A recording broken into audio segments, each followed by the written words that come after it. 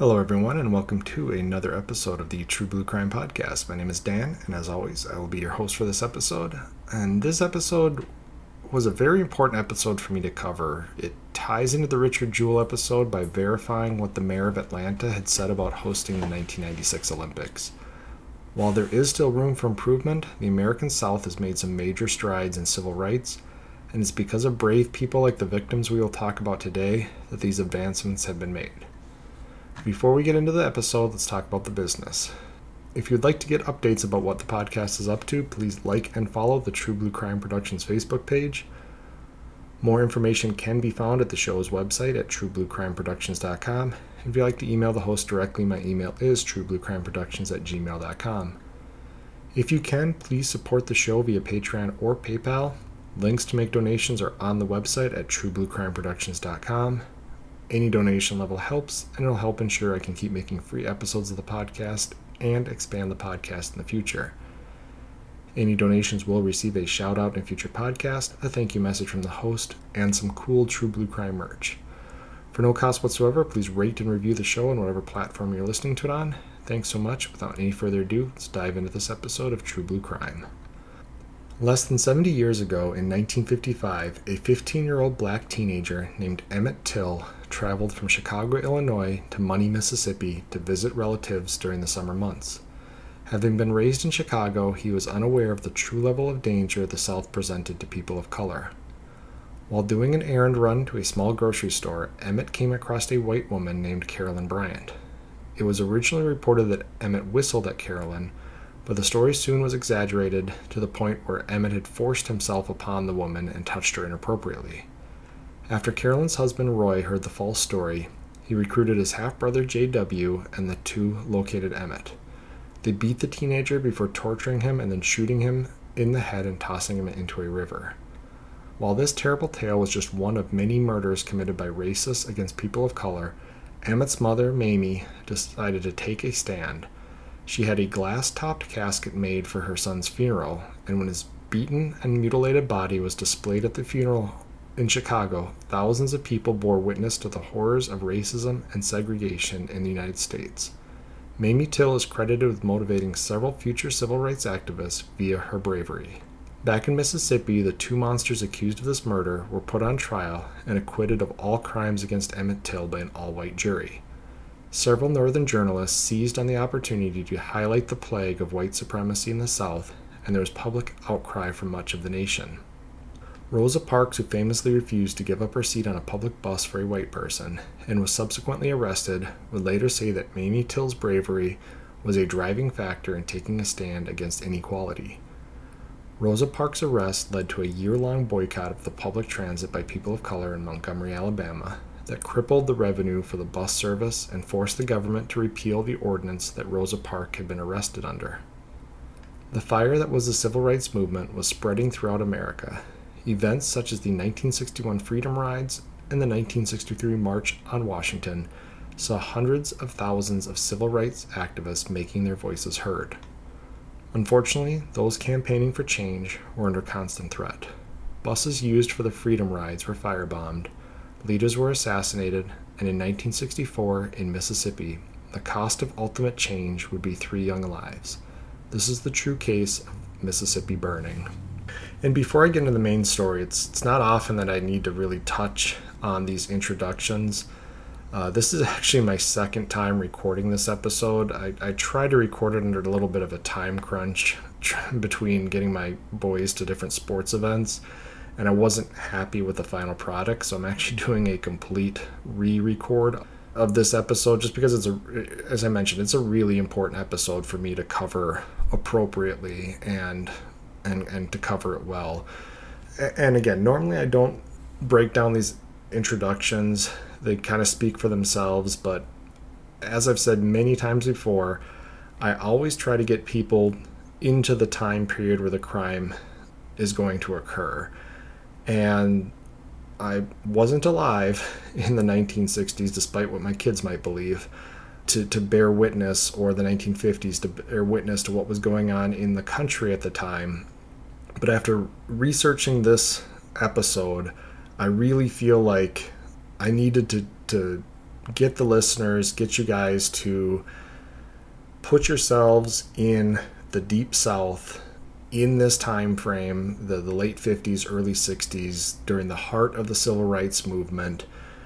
There's going to be some things that occur during this episode that are just gut-wrenching, aggravating. I mean, I was angry several times while researching this, just at the blatant lack of justice, blatant lack of humanity that's going to occur during this episode. And I am going to refer to some of the suspects as men. There's a couple times I might refer to some of these people using some human descriptors, and I thought about trying to come up with every different synonym I could for the term monster, using stuff such as beast and different things to describe the people involved in this crime. But I felt it would just be easier to put a disclaimer at the very beginning and say, when I refer to these people as men or a man or a thing, I'm not giving them credit for being a human being, because they lack the evolutionary progress in my mind at this point to be referred to as being humans. So just again, keep that in mind when I'm referring to these people. I'm not giving them credit for being human, because I don't see them that way after what they did in this episode. And that being said, I think it was important to cover Emmett Till's case. It was a case that I had not heard of, and there probably was enough there to do a real short episode if I wanted to, but I really just wanted to get the idea out there that this is what people of color, and in this case people who support blacks in the South during the 1950s and 60s, this is what they were facing, this absolutely overt racism, segregation that was going on. And I think it was important to start with one of the most influential cases with Emmett Till and how that affected Rosa Parks, how Rosa Parks' stance affected the civil rights movement as a whole. And so as we get into, in this case, 1964 in Mississippi, it's been almost 10 years of struggle, but with progress thanks to these brave people. So again, I just want to put people back in this time period. I think if you try to view it from true crime today, it's going to be very difficult because it's going to be almost so alien to what we're used to today. And now granted, I will say that having been born and raised in the North, it's obviously I have different experiences when it comes to viewing racism, things like segregation, than somebody who was born at the same time as me and raised in the South. And obviously as a white male, I'm going to be seeing things differently than somebody who is a person of color. But I'm going to do my best to just put out the facts that are out there and break down things when I need to break them down, to discuss it further, because there's a lot of different source material on this case. There is a 1988, I want to say, movie named Mississippi Burning. It's loosely based on this story, and again, Hollywood likes to take those creative, dramatic leniencies when they cover some of these true stories, and when it comes to true crime, I lean more towards the true side of things. So based on all my research, this is going to be the true case of Mississippi Burning. The summer of 1964 is known in the history of the civil rights movement as the Freedom Summer. The Congress of Racial Equality, known as CORE, had been founded in 1942 with the mission of bringing equality to all people in America regardless of their race. CORE operated as an organization with leadership roles and specific missions to meet their agenda. Their main focus was battling the well-known Jim Crow laws that were designed to disenfranchise people of color and prevent them from voting. CORE had several small organizations that operated under its guidance, to include the Council of Federated Organizations, known as COFO. It was formed in 1961 and focused on the state of Mississippi in regards to creating more opportunity for people of color to include voting. In 1964, CORE and COFO worked together to establish the Freedom Summer as a targeted time for community organizers and activists to operate within the state of Mississippi and encourage voters to register to vote. And I'm actually going to be referring to the organizations combined as CORE from here on out. It's just easier that way. Just know that both of these organizations are working together under kind of the umbrella of CORE.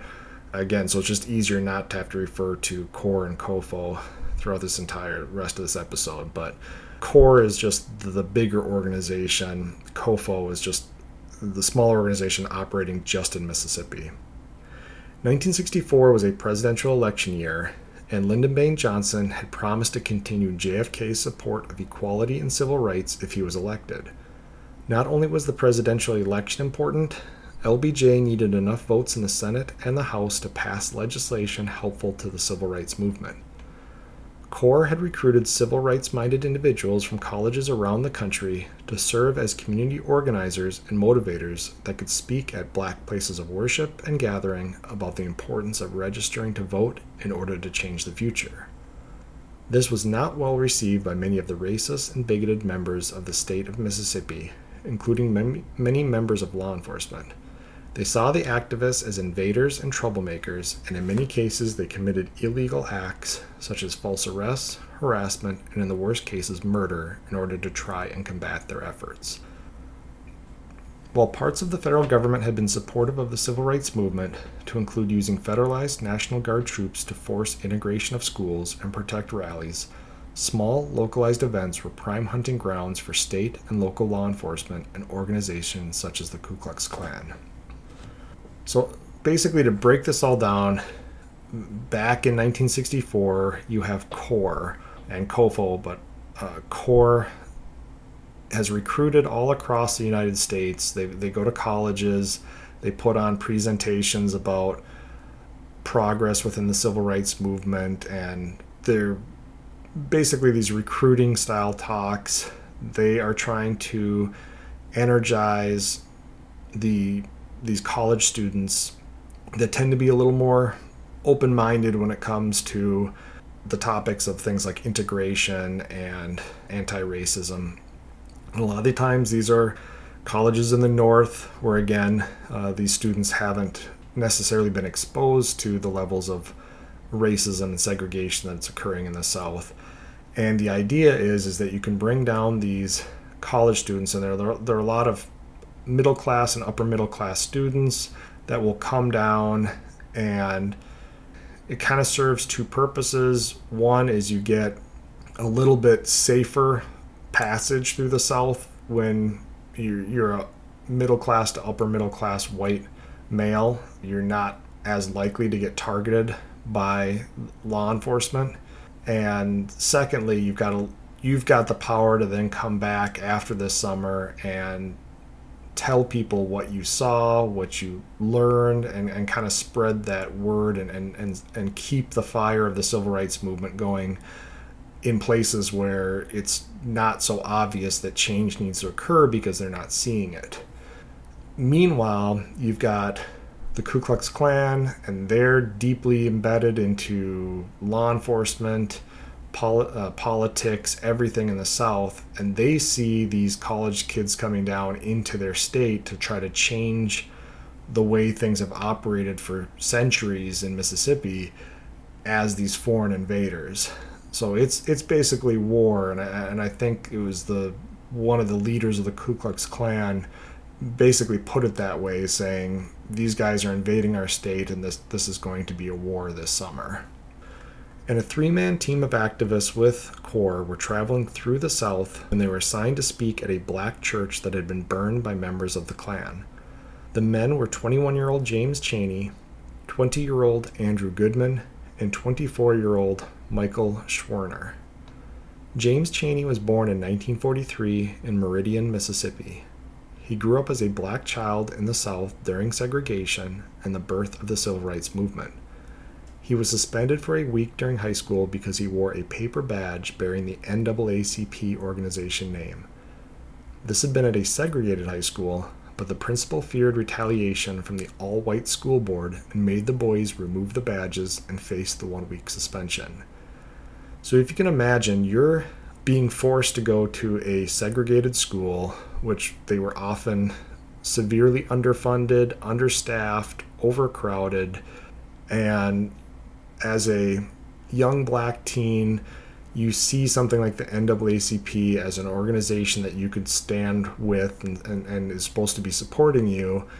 And while you're at this school where everybody in the school is, at least all the students are black, you wear this badge just promoting an organization that's looking out for your well-being, and you're suspended for a week because the principal fears further retaliation from this all-white school board.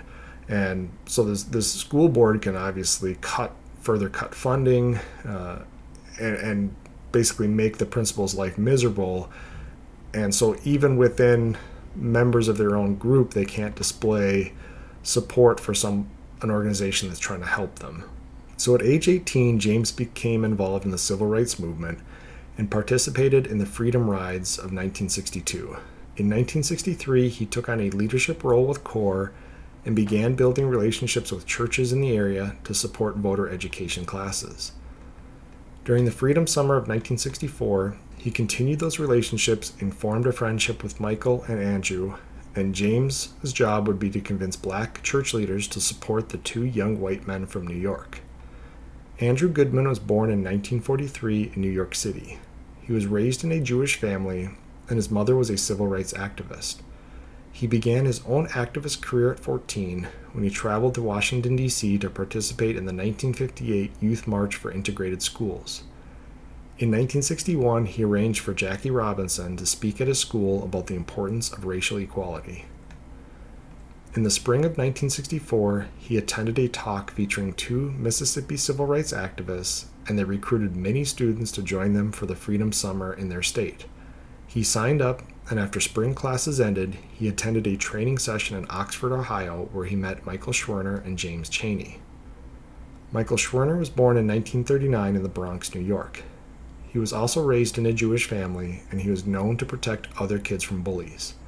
He went off to college to become a veterinarian, but changed his major to sociology and eventually pursued a master's in social work. He spent his summers back in the Bronx, and in the early 60s he led a local chapter of CORE on the Lower East Side of Manhattan. He was recruited for the Freedom Summer. After his wife and him had done some prep work in Mississippi with James Chaney, Michael set off for Ohio, where the two men met Andrew. After training in Ohio, the three men traveled back to Mississippi in mid-June of 1964. The plan was that they would stop in small communities and work with black leaders, usually in the churches, to set up these voter education schools, and there they would teach people how to organize and fight back against the oppressive voter and segregation laws. And so the entire idea behind this Freedom Summer was the black people of Mississippi had been so disenfranchised for so long and had so many things working against them in terms of law enforcement and politicians and segregation and employment opportunities, housing opportunities. Everything was against them in Mississippi, both pre and during this time with the civil rights fight. And nothing was going to change if the same people kept getting elected as sheriffs and judges and politicians. There was nobody representing the people of color in Mississippi at the time. So one of the easiest ways to make change, and I say easy, I'm just saying that once you've succeeded at the process of getting people out to vote and understanding their right to vote, they can then turn up in large numbers and vote to put people in office that can change the laws, that can make life better for them. But they were so beaten down by decades and centuries of slavery into segregation and racism that they were afraid to stand up and take a stance and show up and vote and try to make change. So that's what the Freedom Summer was about, was getting word out to black leaders that could form these voter education schools, and people could attend these voter education schools, learn how to register to vote, learn how to vote. It was a safety in numbers situation. And several churches in Mississippi, there were these centers for these community organization and voter education schools And unfortunately, several of them were targeted by members of the Ku Klux Klan or law enforcement or both, because they were seen as obviously places that were going to promote change, and change that was not beneficial to people like the Ku Klux Klan. So on June 21st, 1964, the men learned of an arson that occurred at Mount Zion Church, a location Michael and James had recently successfully turned into a center for community organization before they left for Ohio. So this is something where they had, back in, it was May or early June, they had met with the black leaders of this Mount Zion Church. They had turned the church into a community organization area where people of color felt safe to gather and talk about civil rights and change and voting and all that kind of stuff. And while they were off in Ohio training up this group of recruits that had come from these northern colleges, to include Andrew Goodman, this church was burned down. And so on June 21st, the three guys, James, Michael, and Andrew, are going to leave Meridian together, which is where the base of operations for their part of CORE was, and they drove to Longdale, Mississippi, where the burned out church was located. And the three men were aware that after CORE left the town earlier that week, the parishioners had been stopped by local police and beaten with rifles by members of the Ku Klux Klan. Many of the members of the black community that were stopped that night and beaten would identify members of the Klan as the men who burned down the church. Michael and the other two wanted to learn more about the details of the crimes committed. And this really was a federal situation where CORE was supported by certain politicians at the federal level. They saw the need to have federal support for what was going on in states like Mississippi. And so CORE basically reported directly to some of the federal political organizations and stuff. And so they knew nothing would happen about this burned out church and these beaten down members of the community unless they investigated it and reported it back. So these three guys are going to go do that. They're going to go talk to the black leaders, going to talk to some of these parishioners, find out what happened, report these crimes, and try to, continue to make a change. But CORE knew that these incidents were dangerous. Membership in the KKK had grown to over 10,000 during the summer of 1964, and members of the Klan consisted of police officers, judges, prosecutors, and politicians. The organizations had a plan in place, and team leaders were supposed to report in at regular intervals to let their supervisors know they were okay. After visiting the charred remains of the church and speaking with some of the black victims of the hate crime, the trio set off for their home base of Meridian. They were stopped outside the town of Philadelphia for speeding in their known CORE station wagon. The fact that the vehicles used by these activists were known to the police made them easy targets for harassment, and the arresting deputy, a man named Cecil Price, was a known member of the KKK. James, who had been driving, was arrested for speeding, and the other two were held for investigation. They were brought back to the local jail by Deputy Price, a deputy with Neshoba County. At the jail, they were told they would be held until they saw a justice of the peace, despite speeding being a payable fine with immediate release. So in most states, at least now and ever since I was a police officer, something like speeding is what's considered a petty misdemeanor, meaning it's not even a jailable offense. Now, other states may see it differently, and it can depend on how fast you were going. In some states, you have automatic situations where if you're going double the speed limit, it's considered reckless driving, which is a misdemeanor and therefore a jailable offense. There's other states where if you're over 100 miles an hour when you're caught speeding, it's considered either reckless endangerment or something along those lines. Every state's going to see them differently. But in most cases, stuff such as speeding, any of these other petty misdemeanors, you can either pay a fine on the spot. Most cases, in most states, you just get a citation saying either pay this by mail, pay it now, pay it electronically, or if you want to, you can show up for a traffic court date down the road and explain it to a judge why you're speeding or whatever it might be. But these are not quote-unquote jailable offenses. It's not as if you've committed an actual crime, But again, we've talked about how corrupt the local law enforcement is. This deputy that arrests them is a member of the KKK, and this is all going to be part of a plan. Michael asked to make a phone call, likely to check in with CORE and tell them of their detention, but a phone call was denied. Now, this is important because you will see a lot of times in movies and TV shows that prisoners demand their one phone call. That is a total farce. The only quote-unquote phone call that you have to be allowed to make is if you're in a situation where you're facing some type of legal decision making, so an interview or an interrogation, or in a case of a DWI, deciding whether or not you're going to submit to testing. There is a part where you have to be given access to a lawyer to make a phone call to call your lawyer, but there's no real situation where when you're put into detention there's any type of a law or existing situation where the jail staff is required to allow your quote-unquote one phone call. It's just something that works well and when people write it into scripts for movies or TV shows. But ultimately, in this case, again, Michael's asking to make this phone call because he wants to check in with CORE. And when Michael and the others missed their designated check-in time, supervisors with CORE began calling around to all the local jails to see if they'd been detained. A call from CORE to the Neshoba County Jail was recorded at 5:30 p.m., but the jailer's wife would initially deny receiving any calls asking about the three men.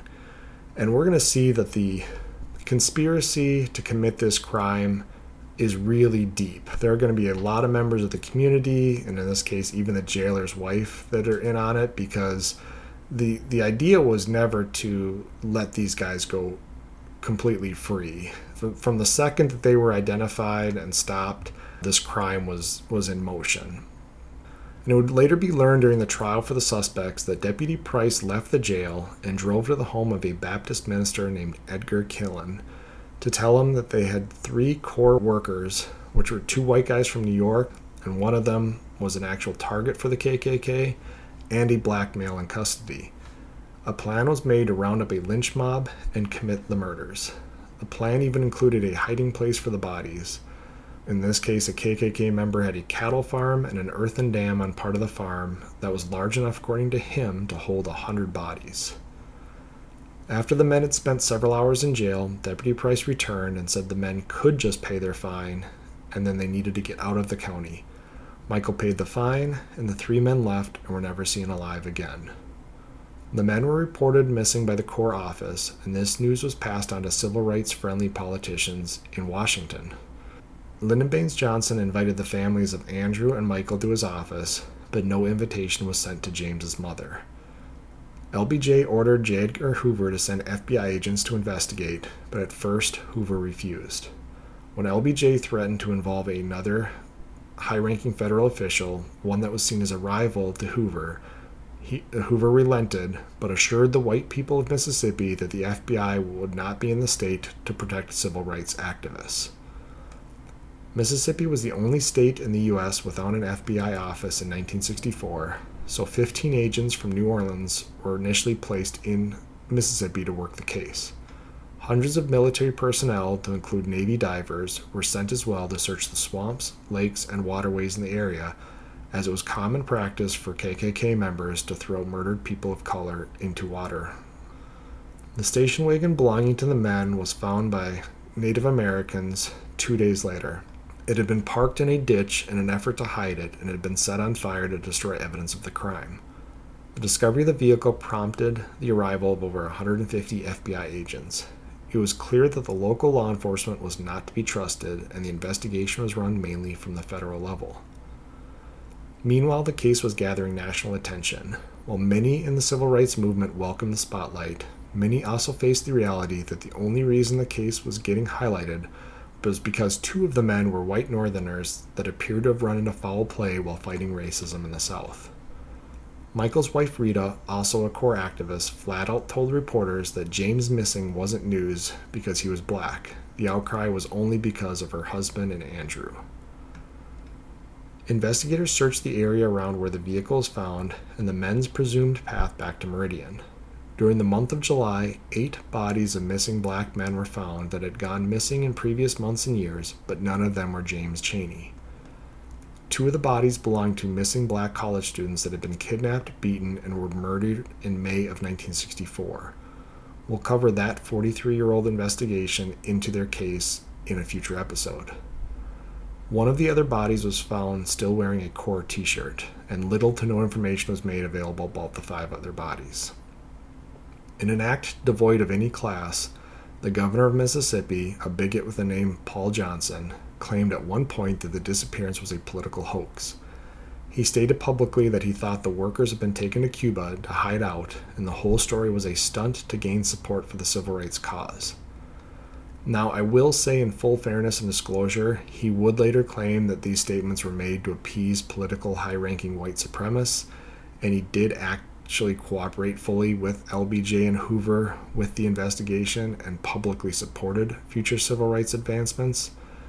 He would go on to fire several KKK members from state positions in order to clean out the highway patrol of members of the Klan. He took power in 1964, just before this incident, and by the end of his term, Mississippi was a much more moderate, and there was a significant reduction in racial violence. So again, I'm not giving this guy any slack for what he said in the beginning. He came out and would later say his statements were what needed to be said politically at that moment. Now, we're talking about Mississippi in the early 60s, and so again, I'm not giving him any slack in terms of he shouldn't have said what he said.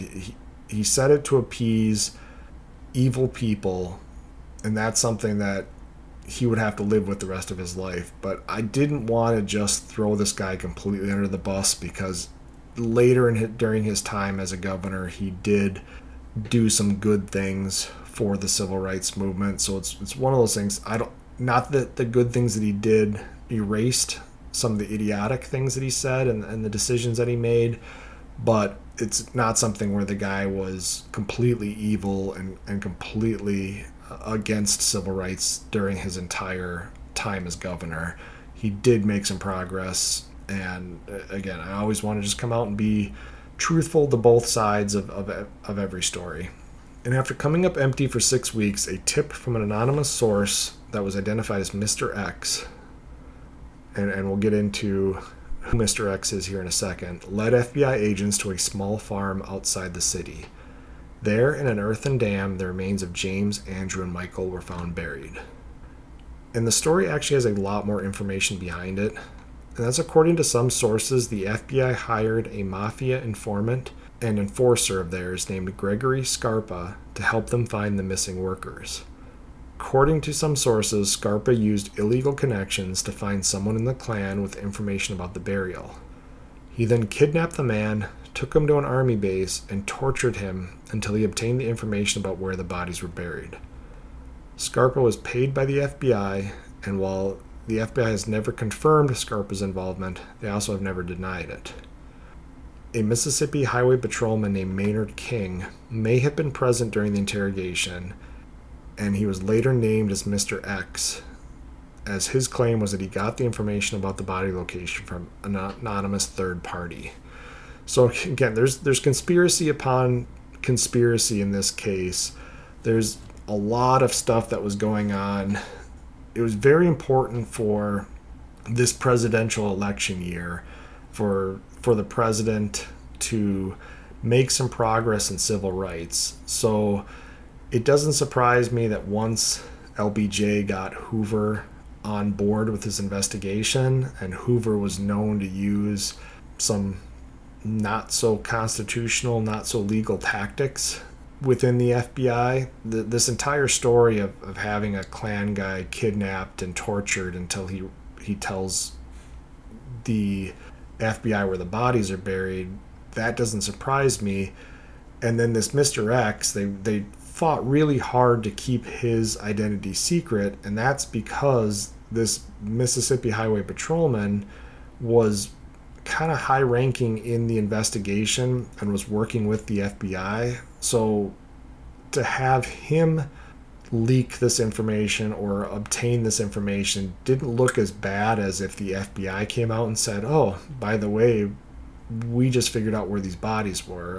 Especially under the Hoover administration, a lot of people would assume that some less than legal stuff had occurred in order for them to get this body information. And again, that traces everything all the way back to LBJ at that point. So it doesn't surprise me that there was some insulation put into place as to how they got the information where the bodies were buried. But regardless of whether or not that entire thing with the mafia enforcer and informant and torture and kidnapping is true or not, eventually what we do know is that this Mr. X is able to point authorities towards the location of the missing activist bodies. And upon being informed on August 4th of discovery of their loved ones, the families requested an independent autopsy. This request was denied, and a pathologist with Mississippi simply stated the men died from gunshot wounds. The federal government stepped in and was able to obtain the bodies for a second autopsy.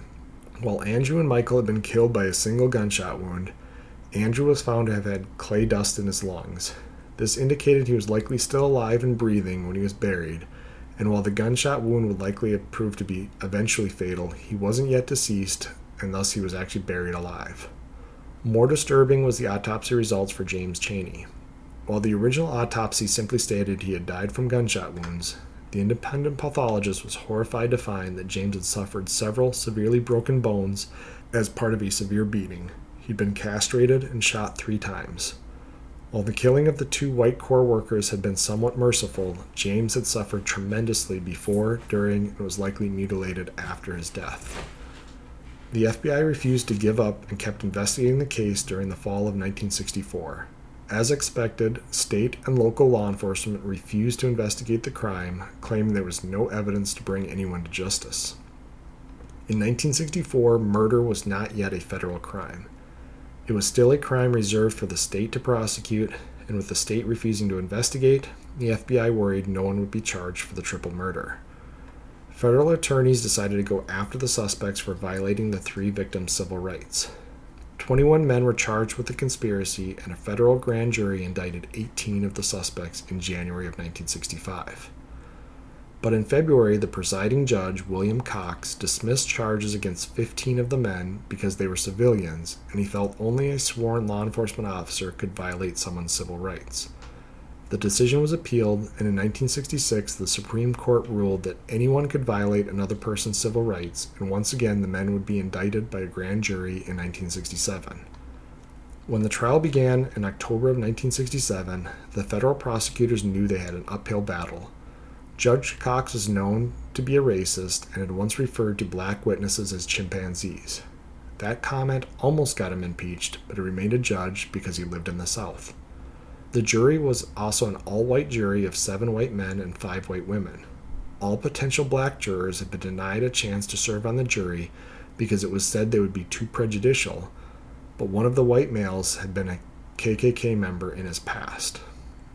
And we have to remember, too, taking a little break here, the American justice system requires unanimous verdicts.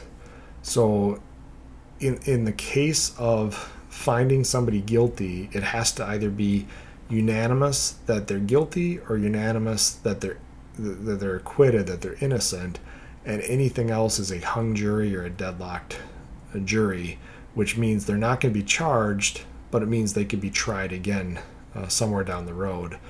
So by getting rid of the black jurors, they've created an easier path to acquittal for several of these guys, because if you can get all 12 of these white people to agree that there's not enough evidence to convict these guys of the crimes, an acquittal means they can never be tried again.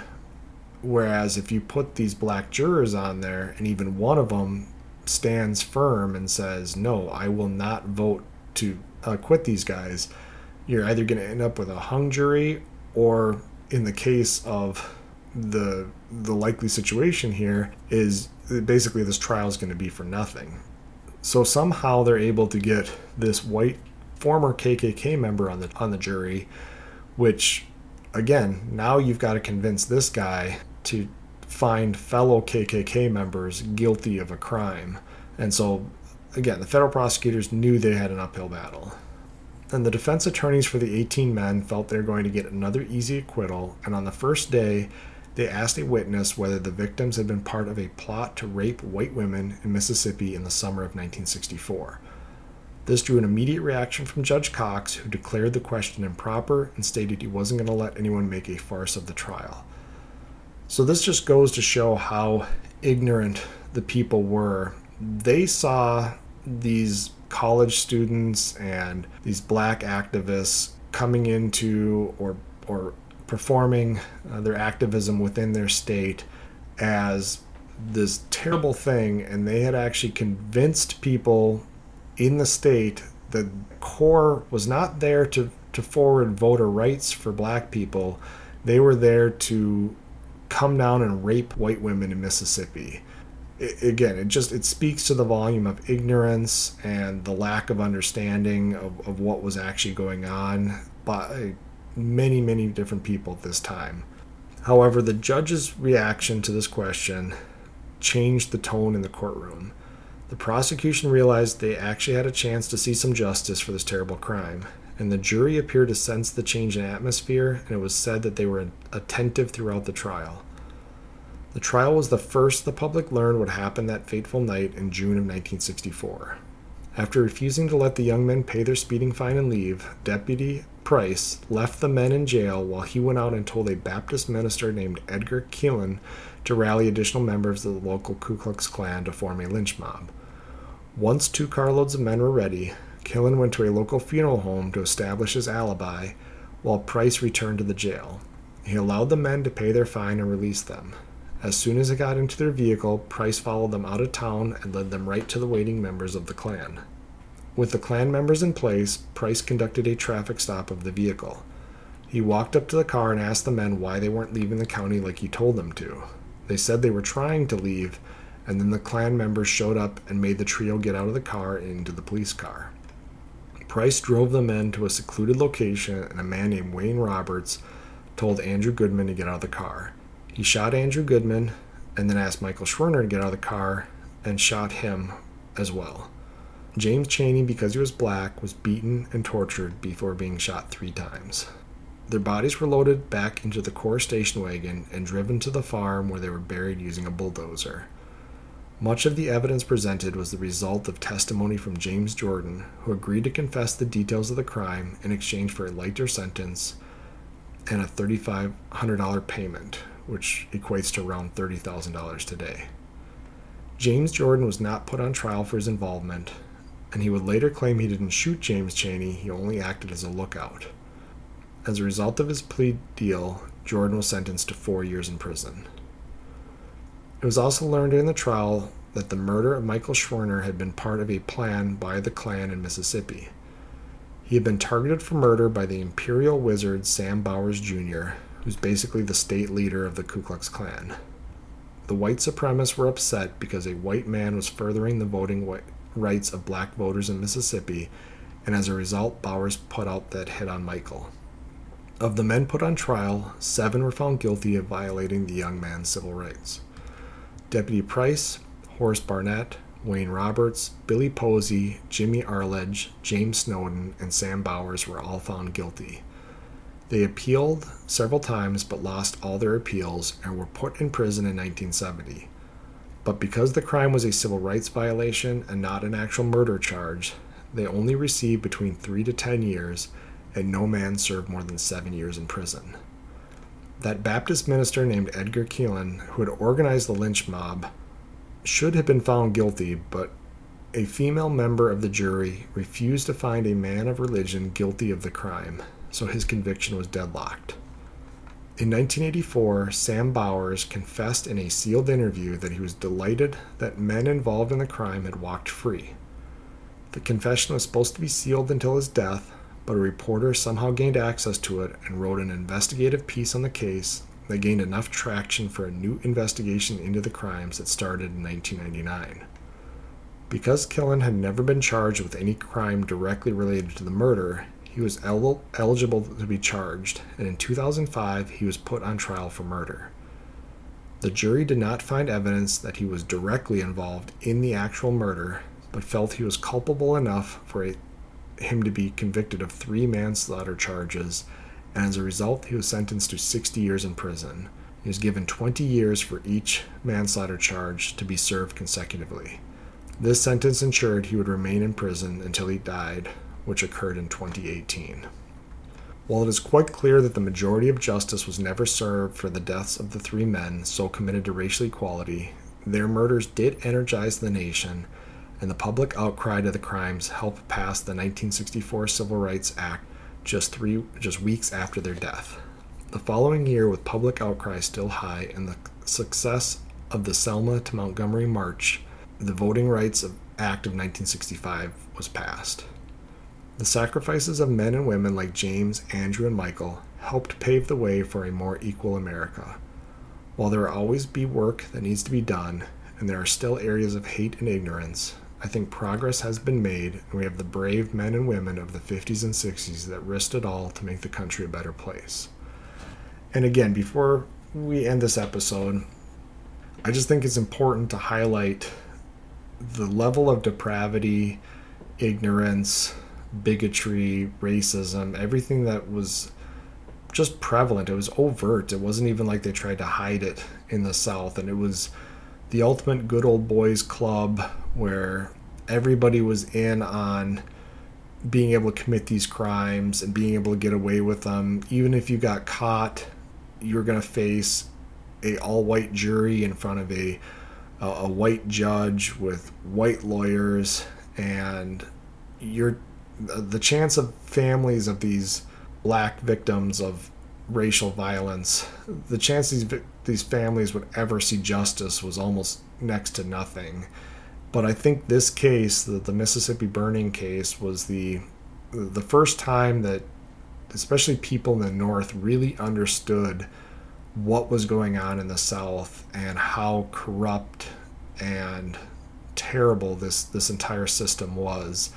And because of this crime being so highlighted, and you can say what you will about the fact that it was only highlighted because it was 2 upper middle class white guys from New York that were also killed in it. As wrong as that might be, it was the catalyst that was needed to motivate people across the country to bring an end to this. So ultimately, this crime that was meant to scare / make things more difficult for these core members, this crime of pure hate, was actually the crime that changed civil rights in the South. So I guess in the matters of indirect justice, that's about the best that I can take from this terrible crime, is that the efforts that these evil guys took to try to stop the civil rights movement ultimately was the ultimate backfire. Completely blew up in their face, and they actually helped propel the civil rights movement into the next era. But that is it for the case of Mississippi burning. Thank you guys for listening. Stay tuned for future episodes, and feel free to write me at truebluecrimeproductions@gmail.com. You can also find me at True Blue Crime Productions on Facebook, and support me via Patreon at True Blue Crime Productions. That's it for today, guys. Thanks for listening. Talk to you later. Goodbye.